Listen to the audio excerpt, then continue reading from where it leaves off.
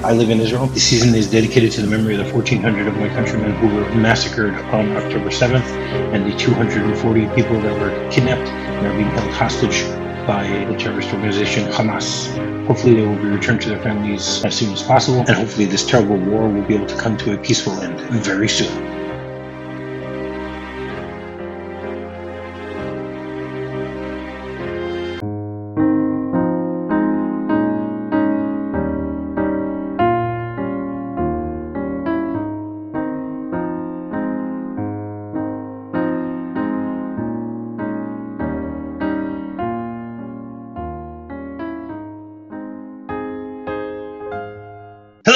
Welcome to minute 66 of season 6 of MovieRob Minute, the daily podcast where we take a Capra-esque journey through the 1946 classic It's a Wonderful Life, 1 minute at a time. I'm Rob, and joining me today is John Parker of the Bat Minute.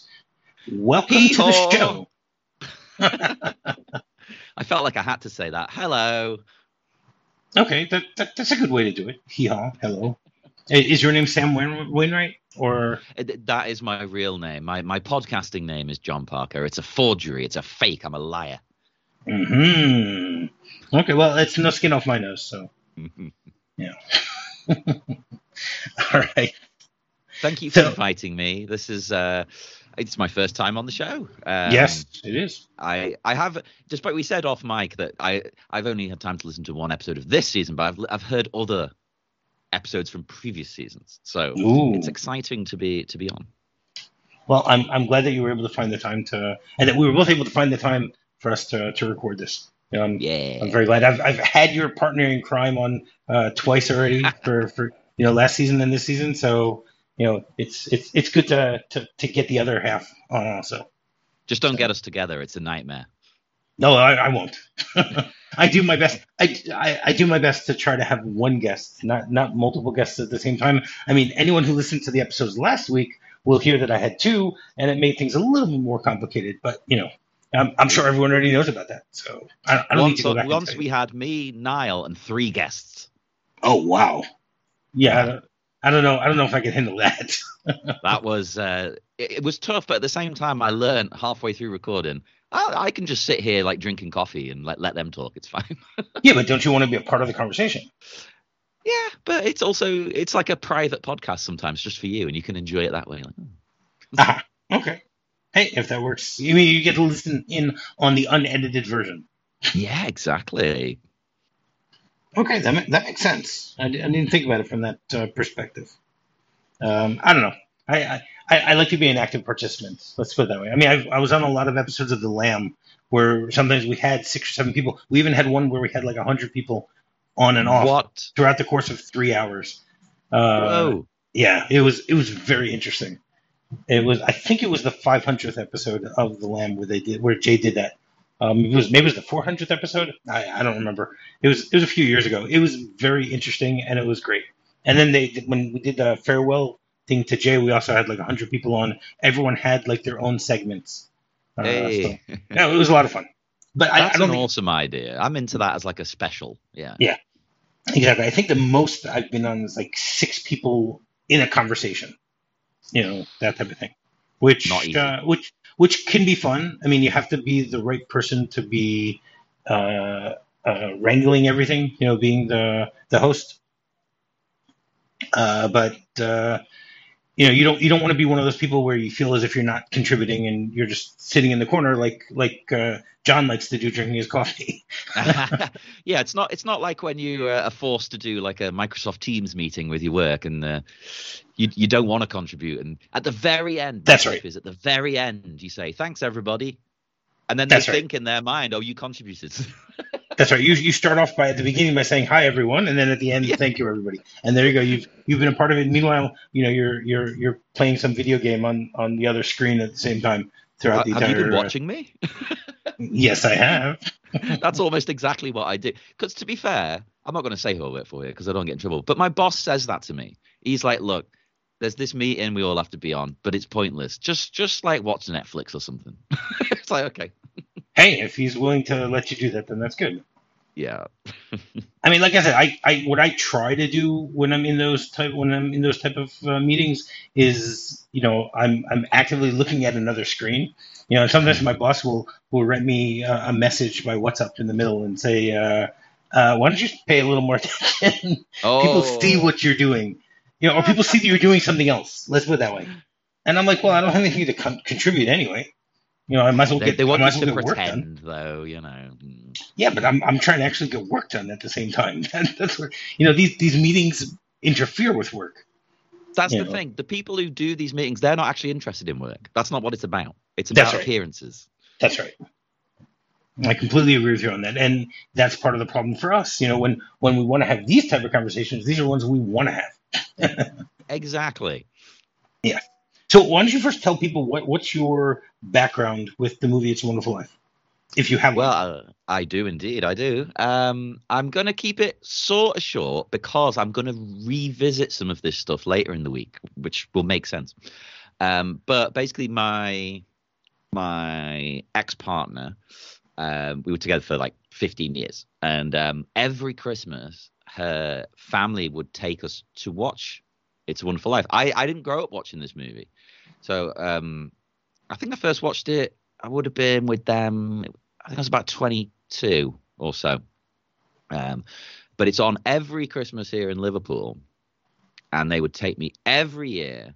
And at first, because I was being a bit of a young snob, let's say, I was like, oh, I don't want to go see some old Christmas movie. Oh, that's gonna suck. That's gonna be so boring. And there's no Batman in it. And there's no Batman in it, right? It's not gonna be exciting. Instantly thought, oh, that was great.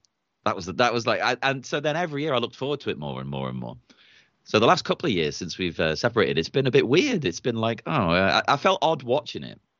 So it was very good to be asked to do this because it was a great excuse to make myself watch it again and enjoy it again in a new way Did you and just feel like you were cheating by watching recontextualize it? my connection to the film. Did you feel like you were cheating by watching it? Ah, a little bit. Yeah, I felt a little naughty. Okay. No, it was great because now I've done it for this. I'm like, oh, I can go back to watching this yearly again now. It's sort of broken that strange feeling. And no, instantly as soon as I watched this, I sort of regretted not seeing it as a kid. But then again, as a kid, I probably wouldn't have been into it. I wouldn't have really understood the themes and things like that. Well, that's one of the things I love about when you see a movie as a kid. You see things from a certain perspective, and then as you get older, when you rewatch it, you see it in other, in newer eyes, in different eyes, Yeah, that type of thing.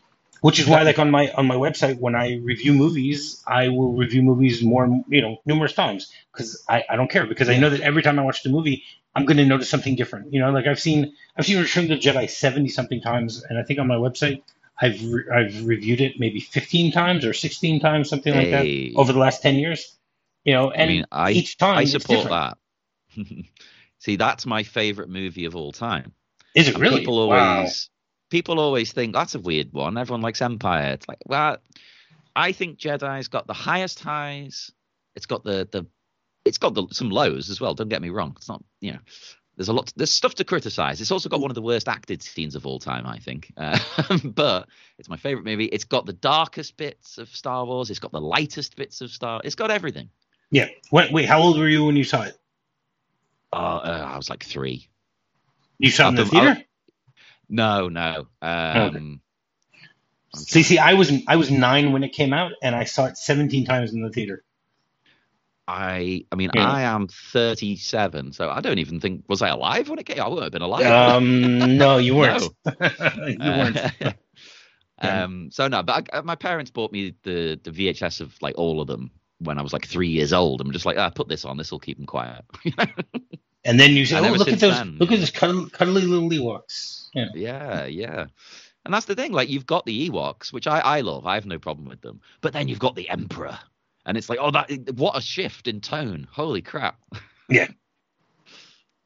Yeah. But no, it's similar here. Like if I saw this as a kid, I don't know what I would think of this because to me, seeing this as an adult, it's quite explicitly, it's like a working class movie with working class themes. It's like sort of anti-capitalist, and I don't think kids really connect with that. You know? Well, of course not. Yeah, I The don't think question they'd is, get it. I'm curious what kids think of this movie. Now that I think about it, it's like because I saw this the first time when I was a teenager. Hmm. I must have been probably around 15 or 16 when it was the first time I saw this movie, and I've always loved it. But I'm wondering if kids will understand the whole aspect of the frustration of the character and the attempted suicide and Yeah. the idea of an angel, like all these different things. Interesting. And not like a normal idea of an angel. It's a very different. I don't want to say the word realistic because that sounds a bit strange. We're talking about a supernatural entity, but if there is, It's a down to earth perspective of an angel. yeah, yeah, not what I was expecting. The first time I was dreading that character when he first popped up because I was thinking, oh God, all of these old movies always have one character that angers me. That's just silly and it's not funny anymore. Like the humor doesn't work, but he still holds up, I think. Okay, that's Clarence for you. Yeah. Yeah. I don't know. Okay, I think great. it's like Bride of Frankenstein, is it? Where there's that one character. It's a woman who's like the comedy relief, and that movie's near perfect. But oh God damn it, she angers me. She's not funny. It doesn't work. Okay, makes sense. All right, so episode 66 begins with Sam Wainwright showing up and ends with the rent collector explaining the situation. So we basically ended things on Friday with the Martinis about to go. They're moving towards their new home, Yeah. and this minute begins with them actually arriving at their home, and then we see George and Mary standing outside of of this brand new home that the Martinis have built, and then we get a shot. And we ended things on Friday with them saying, "Mr. and Mrs. Martini, welcome home." Oh, what a You nice know, way to end the minute. yes, it was. We did a nice job ending that on Friday. And so when you look at the way things continue today, so the scene basically opens up. The minute opens up with Sam Wainwright standing by his car, and he turns to the woman next to him and goes, "Good old George. He's always making a speech." Now Is he? Does he really make that many? I'm trying to think throughout the movie. He does a no, couple of speeches, I suppose. But no, he he's not. knows him better than us, the viewer. He's his friend, you know. Correct. No, but I guess the question is is George the guy on the soapbox? Is he the one always talking about other people? He's not, because he's the guy who wants to travel the world. Those are the speeches he makes. He doesn't make speeches saying, "I want to help out the little fella." I mean, that's what he does in reality, but he doesn't make speeches about it. His speeches Yeah, that's are all true. about wanting to get out of here. I It's don't an want to stay here. interesting character in that sense because he wants to live for himself and be a little bit. I don't mean this in a negative way. A little bit selfish. He wants to do something for him, but he can't. He feels drawn to helping others. So Well, that's quite fascinating. It's like, but you need to do something for yourself for once, man. Come on. that's true, but part of the thing also is it's very funny. You say he wants to do something selfish for himself, but it's not really for himself because his ideas are to help out the world. That's true. Yeah. He does want to become an engineer. He wants to build skyscrapers and bridges and all these other things that he talks about that he wants to build, but he's not building them for George Bailey. He's No. building for the little people. George's problem throughout the entire movie is not the fact that he doesn't want to help others. It's that he feels that working in the building alone is belittling to him because he feels that he can help more. Yeah, he's got grander ambitions, not for him, as you say, maybe for the wider world. Like That's right. my And he talents did. could be helping many more people. Correct. And I mean that's part of the whole point of this movie, to show that he thinks that he's not helping with what he's doing, but he's actually helping in some ways. He's perhaps helping more Yeah. than if he were to be in the big world, doing everything. Well, yeah, because what would become of these people? That's Really? right. Well, we see what becomes of them if he's not there. Yes, yes. That we find out in the the Biff Tannen future Yeah. that we get later on. I think that was the first time I watched this. That was the first thought I had. I was like, hang on, this is like Back to the Future, or more correctly, Back to the Future's like this. Yeah, exactly. But again, if you saw Back to the Future Part Two first, which I did also, so that's what you think. You look at this movie and you're like, hey, Pottersville is I'm trying to remember what the name of Yeah. did they change the name of the town? Is I'm it really. You would think I would know. I've seen that movie 8,000 times, so have right? But I I. can't think. I'm trying to think of what the name of it is. Let's just call Um, it Tannenville. It's probably not. yeah, that's really weird. I can't believe I can't remember that either. No, same, same. But it's the. You have it's I okay. do get the It's vibe called that Hill Valley. they. Okay, it is Oh, Hill it's just Hill Valley. Valley. But the question is in Back to the Future, does it change? Did they change the name to something? Let's call it Biff Valley then. Nah, that doesn't sound right.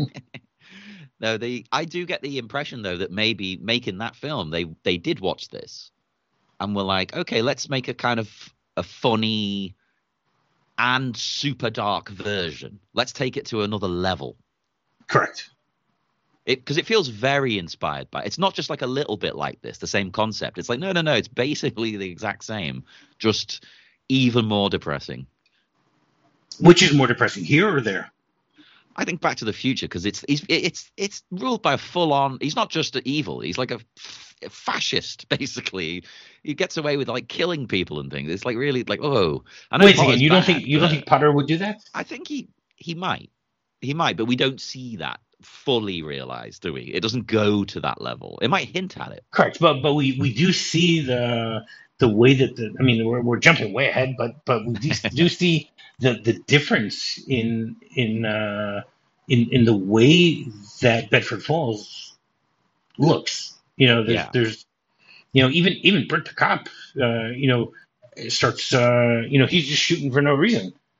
He's got instructions to shoot anyone who That's causes true. problems, like touching the librarian. Um, Well, yeah. that's a I big mean, no-no. you deserve punishment for that. Apparently, yeah. So basically, Sam and his wife, who we will find out later, her name is Jane, are sitting there, or she's sitting in the car and he's sitting outside of the car, and they're looking over at the spectacle that's going on in Bailey Park. And I never thought about this before, but Sam Wainwright has a chauffeur. Yeah. I found that really strange because it does imply this is his car, right? It's not like a taxi. That's correct. And not just Yeah. that, it implies that Sam has really, really struck it big. And we're just talking a few months after he had his conversation with George and Mary, telling them that he's going to let him in on the ground floor. Yeah. So it's very strange, because we don't know the exact timeline of this whole thing. We know that the Harry came home and it was 1932. All right, and that was the night where he went to go see Mary. So that was still 1932. Then we saw their wedding, and then now, so I'm assuming that this is already 1933, maybe the beginning of 1934. Not much later than that. So we're still talking maybe within a year and a half that all this is happening. Well, I've got more to say on that tomorrow, actually. But it is interesting to see. It doesn't go overboard with making a point of it. Like it doesn't go. There isn't two characters having a conversation saying, "Oh, how amazing! He struck it rich," and all. It's like, no, no, no. You've got to pay attention.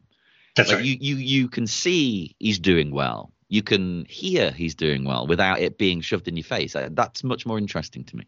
That's right. Well, I mean, I talked about this in the first weeks. I listened to the commentary of this movie from there's a professor named Janine Bassinger, Mm. and one of the things she talks about there is the fact that Capra is a very visual director, meaning that Yeah. there are things that go on in the story that he shows us and doesn't tell us. And if you're not watching and paying attention, you're not going to notice them.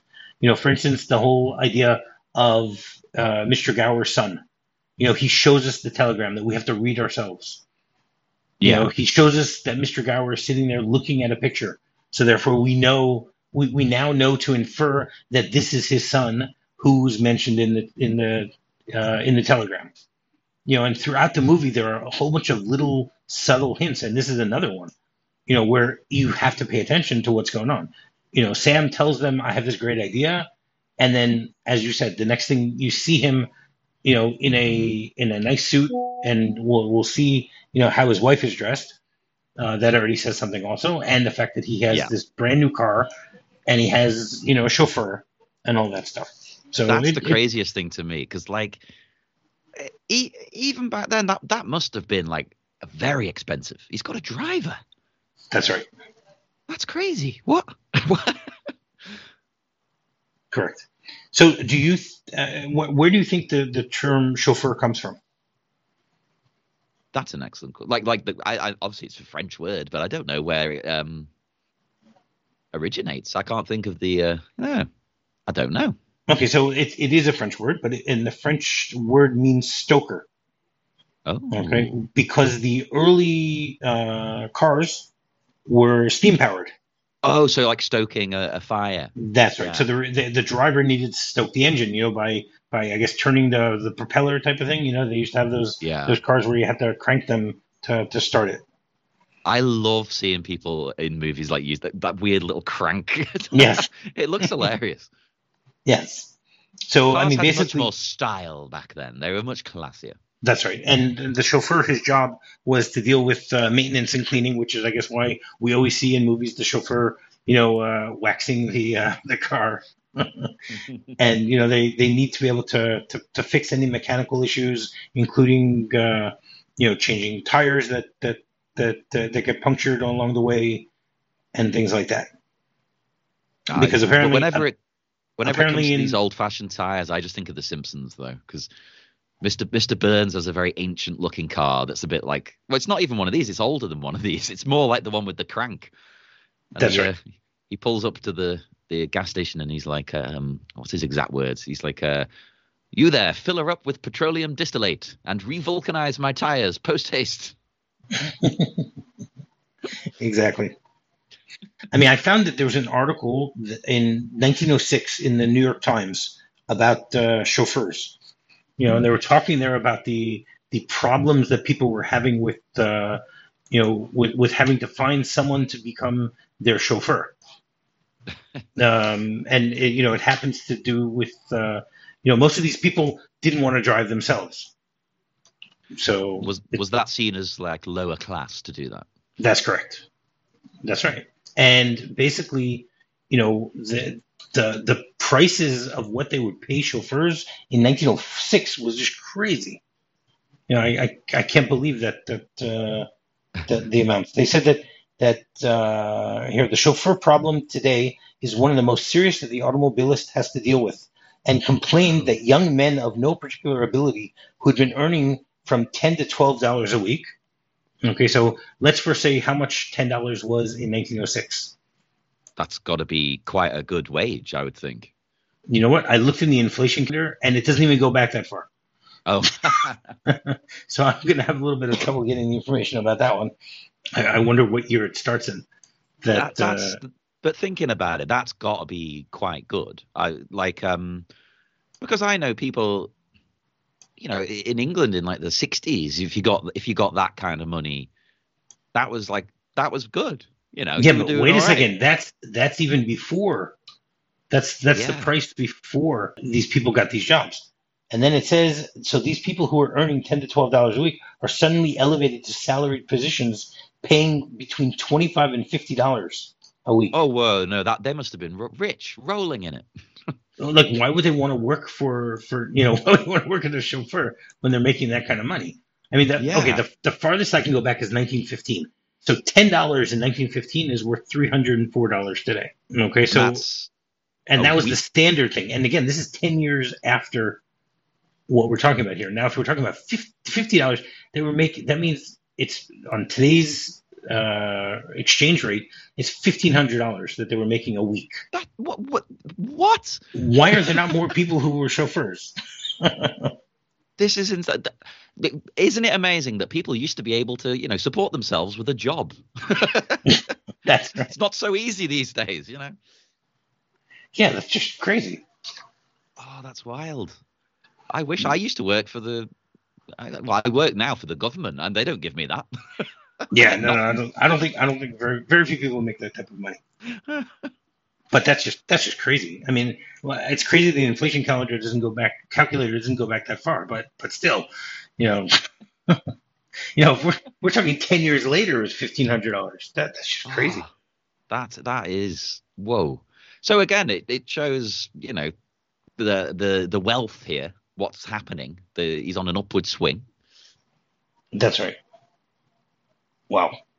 Yeah, these are crazy. So yeah, basically, Sam Wainwright is quite wealthy, and we'll find out what George thinks about that as the week goes on. Oh, And then after he screams out and starts telling him hee haw, so George looks over and goes, "Oh, Sam Wainwright," and you're not really sure about his tone here as to yeah. whether he's happy that Sam is there or not. I think he is happy in a way, but it's also a reminder that he could have gone and Right. made money, and even though he's having this happy moment, he's handing this home over. That's right. It's also a bit of a rubbing salt in the wound kind of thing. That's right. Pun intended. Yeah. And I was very taken by the sight of that salt because it's That's right. Irish table salt. I was like, oh, There you go. okay. I assume it's from the Irish Sea. I don't know. Probably. I've not heard of Irish table salt. I don't know. I haven't either. And I mean, I love how Mary just turns to him and goes, "Oh, who cares?" Yeah. She is a voice of reason. She's just like, what are you complaining about? Come on. That's right. And she, at this point decides that she's going to be giving over some housewarming gifts. So then, she turns to the martinis and goes, "Bread, that this house may never know hunger. Salt, that life may always have flavor." I guess Irish salt flavor. You should have Irish flavor here, I guess. Actually, isn't Irish flavor like booze? It's a stereotype, but also it is kind of true. Yeah. Yeah. And wine, that joy and prosperity may reign forever. What Enter an the amazing martini set of castle. gifts. Imagine buying a place these days and getting anything off anyone. That's right. You get nothing. I bought this house I'm in now, and there was a washing machine still here. And the landlord, because it used to be rented out, the landlord I was buying it off said, "Oh, you can have all the stuff that's there if you want. It'll be £200." I was like, "Can't you just leave it? You're not going to take it." That's right. I didn't get a bottle of wine. That's right. They got a bottle of wine. Did you notice though that as Mary is talking, you see George's eyes darting back and forth between the martinis and presumably Sam? Yeah. I think he's a little perturbed. He said it's thrown him off his game a little bit. Yeah. He was feeling good, and now That's weirdly right. seeing his friend, he's not feeling Right. And I think that's the reason why he actually then takes the bottle of wine and gives them the wine and says, "And wine, the joy and prosperity may reign forever. Yeah. Enter the martini castle." I think he wants to feel more important. Yeah, like this is my moment. He wants his friend to see him like presiding over these festivities, doesn't he? Like, no, look, I am gifting people things because I'm doing well. That's right. And also, is the bread thing, because I love that she gives them these, but is that like an American tradition, or are they just okay? I was just about to. You jumped ahead on me on that one just slightly. No, that's okay. It's fine. It's perfectly okay, John. So I was going to ask you if you know where the idea of bread and salt comes from. Ah, right. No. I mean, maybe that used to be a thing in England. I don't know. But it's certainly not now. Okay, so the exchange of bread and salt as a sign of hospitality is common in many cultures, and many places that give bread and salt as a housewarming gift. In Russia, they used to do this, and in Germany, okay. And it's actually a feature of Jewish housewarming traditions. Because I mean, as a Jew, I can say that every Friday night when we have our festive meal, so you always have bread and salt for some of these same reasons. Okay, okay. And you And we know also have what? wine. So Well, there you I mean, go. that's the to me that's the Trinity. That's all you need, really. If it's good I don't bread, know if you Trinity is don't the right really need term to be much else, using do when you? talking about Jews, but yeah, okay. Yeah, that was a accidental. Well, I can say I can use all the words as someone with no religion. I can co-opt it all. Yeah, no, it's fine. I just thought it was very funny. I'm No, not but it is offended like by to it. me that's all you need, right? Good. If That's it's right. good bread, I mean maybe some butter or something. You don't. I can just sit and eat that. Well, I think that's part of the idea. Yeah. That Oh, that these are staples that one needs in order to survive and to I be I love prosperous, I guess. I love the symbolism. I think it's great. Like Yeah, I'm going to find out if England used to do this, and if we did, I'm bringing it back. I think it needs to come back. This is awesome. right. I mean, I saw that there are almost different cultures. They have different types of housewarming and stuff like that. It doesn't mention here anything about England. Sorry, Hmm. just the Uh, colonies. we tend to be miserable people, so we don't like to give anyone anything. So, you don't want to see your neighbors. Your task most days is to try and avoid them. Okay, that's fair. That's fair. So in Greece, people give pomegranates as a Oh, housewarming gift nice. because it was considered the fruit of the dead, Oh, and it oh, had strong oh. connections to marriage and wealth, and featured in the myth of Persephone. Okay. See, I love pomegranates. I used to live in Cyprus, so I could Oh wow, get them there quite easily. yeah. Well, we have them I, here in Israel. We have them a lot also. lovely, but aren't they really like complicated? They're fiddly. There's No, you've got to do no. stuff to. It's like I just want to bite it like an apple. Okay. No, but the whole idea is you need to how to know how to open it and get on all Yeah, the seats. That's what it comes down to. It's messy. but That's what when it comes down to. but when you're like a 6-year-old kid stealing them off trees and things, you don't want to be doing that. That's true. That's true. There were places in Europe and America where they would give pineapples as a housewarming Whoa. gift Was because it that was. because it was expensive and hard to get? Yes, it was. Aha, there you go. That's right. Because isn't that kind of strange to us to think about these days, where it's quite easy to just sort of get whatever you want whenever you want, but obtaining a pineapple, that was like a challenge, and that Yes. was like a really like exotic fan. It's probably very expensive. Hmm. Yes, it's true. I think Eh, we're ruined these days. Like I could just go down to the shop right now and get a pineapple. It's like, That's oh, right. okay, that's That's right. less And most special. and most fruits and vegetables you can get all around the year. You just have to Yeah. pay a little more to get them. It's not as if things are completely seasonal. No, and I actually think there's a beauty to the seasonal thing. It makes you try more. It makes you sample new things because, oh, Hmm. well, that's what you get now. So that's what I'm going to give. I'm going to try and make a nice dish out of this. Right. Okay, that's fair. That's fair. Did you notice that the martinis cross themselves as they get each of these gifts? Yes, yes. That's very sweet of them. They're like, oh, it's like, oh, bless you kind of a thing. Is it Like, bless thank you you, so or is much. it basically thanking someone up above? Oh, that's good. Well, I suppose it could be both, really. It could be like they're thanking God for sending George with these gifts, if you know what I mean. Like Right. they're all connected, these concepts, aren't they? Right. Exactly. And as this happens, we get a screen wipe, and we're thrown into Potter's office, Oh, and we have evil. that's right. We have someone speaking to Potter, and I could not find out this actor's name because Hmm. even on IMDb under the uncredited, there are so many people that don't have real explanations as to who they are. We don't have someone that's like the rent collector or something like that.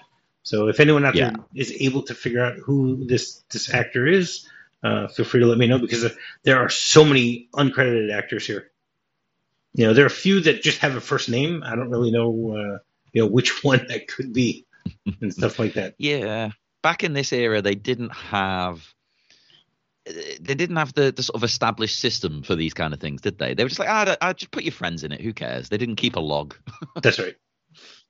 That's right. And people, I guess the guy said, okay, I got my, $50 for the day, and that was it. Like they didn't really care Yeah. afterwards, Probably about. cash in hand. It wasn't done. Well, Wasn't done above board, maybe. they never thought that there was going to be an IMDb where, you can go and No. see everything where these people, how many, maybe it's a nervous banker. I don't know. That's the closest That's that I why came. that's why I like doing minute by minute as well, because there was never, ever, ever a time where anyone would have thought with movies people are going to analyze it this deeply. So you That's see random things that I imagine the filmmakers will just like, just leave that in. It's fine. No one will notice. That's right. Oh, I mean, I found so many fun things over the last 6 seasons that are things that we found in the Great Escape. We found that somebody was carrying a guitar, and someone else. There's another musical instrument that we found that they later used when they were creating the booze. I'm trying to remember what it was. Amazing. Yeah, it was like, oh, wait a second, that's the tuba or whatever. I don't remember what it was. And it was just like, it was amazing. That's the funniest thing to me, though, is people say to me like, oh, you must remember everything about Batman, right? Because you've analyzed it so much. And I'm like, no, because I'm analyzing them all so much, I forget it all. That's right, because there's so much more to know. Yeah. I forget everything I've spoken about on the show. Okay, so here we are back in Potter's office, and there's a man standing next to him, across the desk from him, and he goes, "Look, Mr. Potter, it's no skin off my nose. I'm just your little rent collector, but you can't laugh off this Bailey Park anymore. Look at it." And then he has a big map in front of him showing different things and stuff like that. It's a very it's interesting to see someone else in this movie sort of stand up to Potter. I really like this character. I actually wish he was in it a bit more, because he's fascinating in that he is obviously, he's a rent collector, as you say. So he's part of this landlord system. So he's not a truly like great man of the people, but even he is like, this isn't working. Like, right. You're gonna have a problem here. What are you gonna do about this? Otherwise, we're screwed. And Correct. in fact, I might be jumping ahead a little bit. He threatens to walk. Yeah, yeah. And basically, as they're talking, we hear a buzz. They're interrupted by the intercom, and we hear a woman on the intercom say, "Congressman Blatz is here to see you, sir." And then Potter goes, "Oh, tell the congressman to wait." And then he turns to him and says, "Go on." So this establishes once again, something we were talking about earlier, but the way that they subtly tell us things in this movie. He's basically showing how powerful a man he is. That even a congressman has to sit and wait. Yeah, that's the thing. See, I don't want to turn it into a political discussion, but again, it's really, I'm shocked how much it like really is against landlordism and capitalism. This film, it's like I'm surprised they got away with it.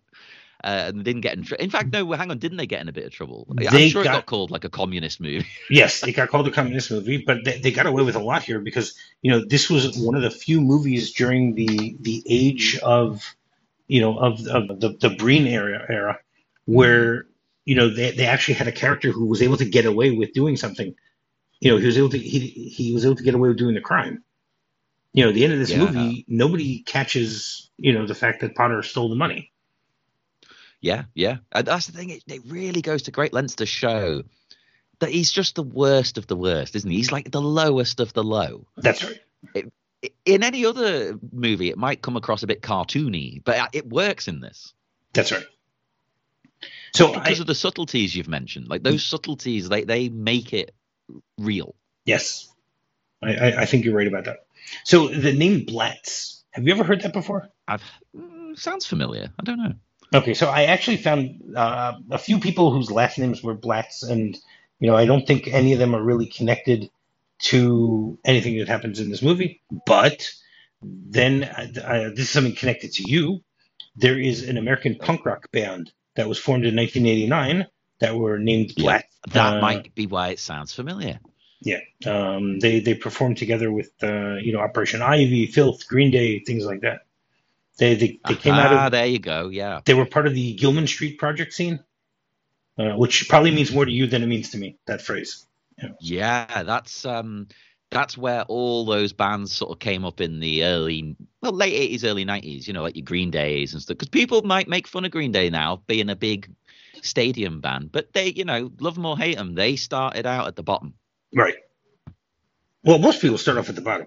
You got to work your way up. No, but I mean, these days they bloody don't. These days you just need a record label to back you, and there you go. They make you a star overnight. But you start no, off at the Green bottom. Day actually. Green Day started out hitting small little clubs and things like that, so you got to respect them for that. Mm-hmm. Okay, right. So, and then the third thing that I found with Blatz is that Blatz was a beer brewing company in America, and they produced beer from 1851 to 1959, and then they were sold to Pabst. So what's very interesting is it's very possible that there is some sort of connection here. That basically they're making a joke about the fact that this congressman is somehow connected to the booze industry, which what was going on in around this time. Again, we don't know the exact year of this scene. Maybe it's 1932, maybe it's 1933. But what was going on at that time in America when it comes to drinking? Anything you can think of? I mean, I can think of. Would that be Prohibition? That was still Prohibition. Yeah. Right. Prohibition ended in 1933, on December 5th, 1933. So again, I don't know. I don't know how close this scene is to that or not. But my assumption is that it's very close. Even if this scene takes place, in the beginning of 1934, this is right afterwards. So, in some ways, I think it's sort of a way for them to emphasize the whole idea of drinking. This isn't the first time in this movie that prohibition has come up. We talked about the fact that Harry wanted to he wanted to drink. I think it was gin at his graduation party, and his father told him, no drinking. Well, Uncle Billy was drinking, when they had to run on the bank. Well, and I wonder if there's a connection because, literally the previous scene from this, George hands over wine. Yeah, that's right. I wonder if there's some kind of a message going on here. I'm going to have to deep dive on this in my head because it's contrasting the two, Right. So, according to what I found, that during Prohibition, Blatz produced non-alcoholic beverages such as malt soaps, sodas, and near beer. Oh, okay. And then in 1933, once the Prohibition ended, they were given permission to resume brewing beer. It's such a wild concept. I live in a country that's drunk 24 hours a day. So to me, Prohibition, oh my Lord. Well, apparently it's a foreign concept to a lot of people because, a lot of people were against it. Which is why I'm still amazed it happened. Well, that's the way it is. Again, it happened, and then people realized their mistake. So you sort of have to give them something about that. You could say they tried it, realized it was stupid, and quite swiftly changed back. I don't know if there is 13 years or 14 years considered swift. I don't know. I would say in the grand scheme of society and politics and culture, that's pretty quick. Okay, all right, that's plus everyone was drinking anyway. That's true. There's no point. It's a good point. Right. Okay. And then Potter turns back to the rent collector and says, "Go on." He goes, 15 years ago, half a dozen houses stuck here and there. There's that old cemetery, squirrels, buttercups, daisies. I used to hunt rabbits there myself. Look at it today. Dozens of the prettiest little homes you ever saw. 90% owned by suckers who used to pay rent to you. Your Potter's Field, my dear Mr. Employer, is becoming just that. And are the local yokels... And then he gets cut off at the end of this minute. Oh. I love the fact that he... you mentioned earlier in this minute that you really like this character and you wish we saw more of him. I definitely agree with you on that. This is a guy who who knows what's going on. He can see that as powerful as Potter is, Bailey is finding a way to become even more popular and powerful. Yeah, yeah. He sees the power in the people. It's the people power. That's right. George is harnessing it. That's correct. Now, are you familiar with the term Potter's Field? No, like outside of anything to do with this film. Okay, so Potter's Field is actually a term used for a pauper's grave or a common grave. Usually, okay. it's where people are buried that you don't have anywhere else to put them. Yes. Okay. Now that you mention it, I have heard the phrase and didn't realize that's what it was talking about. Okay. Yeah, it actually comes from a biblical origin in the New Testament because it comes from the word akeldama, which means field of blood in Aramaic. Oh. And Judas Iscariot's suicide, and basically they used the coins that were paid to Judas for his identification of Jesus. Okay. Yeah. And therefore the priests, have acquired it for the burial of strangers, criminals, and the poor. So the coins paid to Judas being considered blood money. Yes. So I mean that's where the whole idea of a Potter's Field comes from. And I mean it's something. It was in Matthew. I mean I've never read the New Testament, so I couldn't really go. I can't really go into information about that because I don't really know about that. Wrong person if we're going to do that. No, I'm definitely the wrong person to be dealing with the New Testament. Yeah. And I wonder if him being called Potter then is some kind of is it alluding to that in some way, like a Judas kind of a thing? It's very possible. Because he's betraying his people. Is he betraying he's betraying everybody because he doesn't care. Yeah, well, that's what I mean.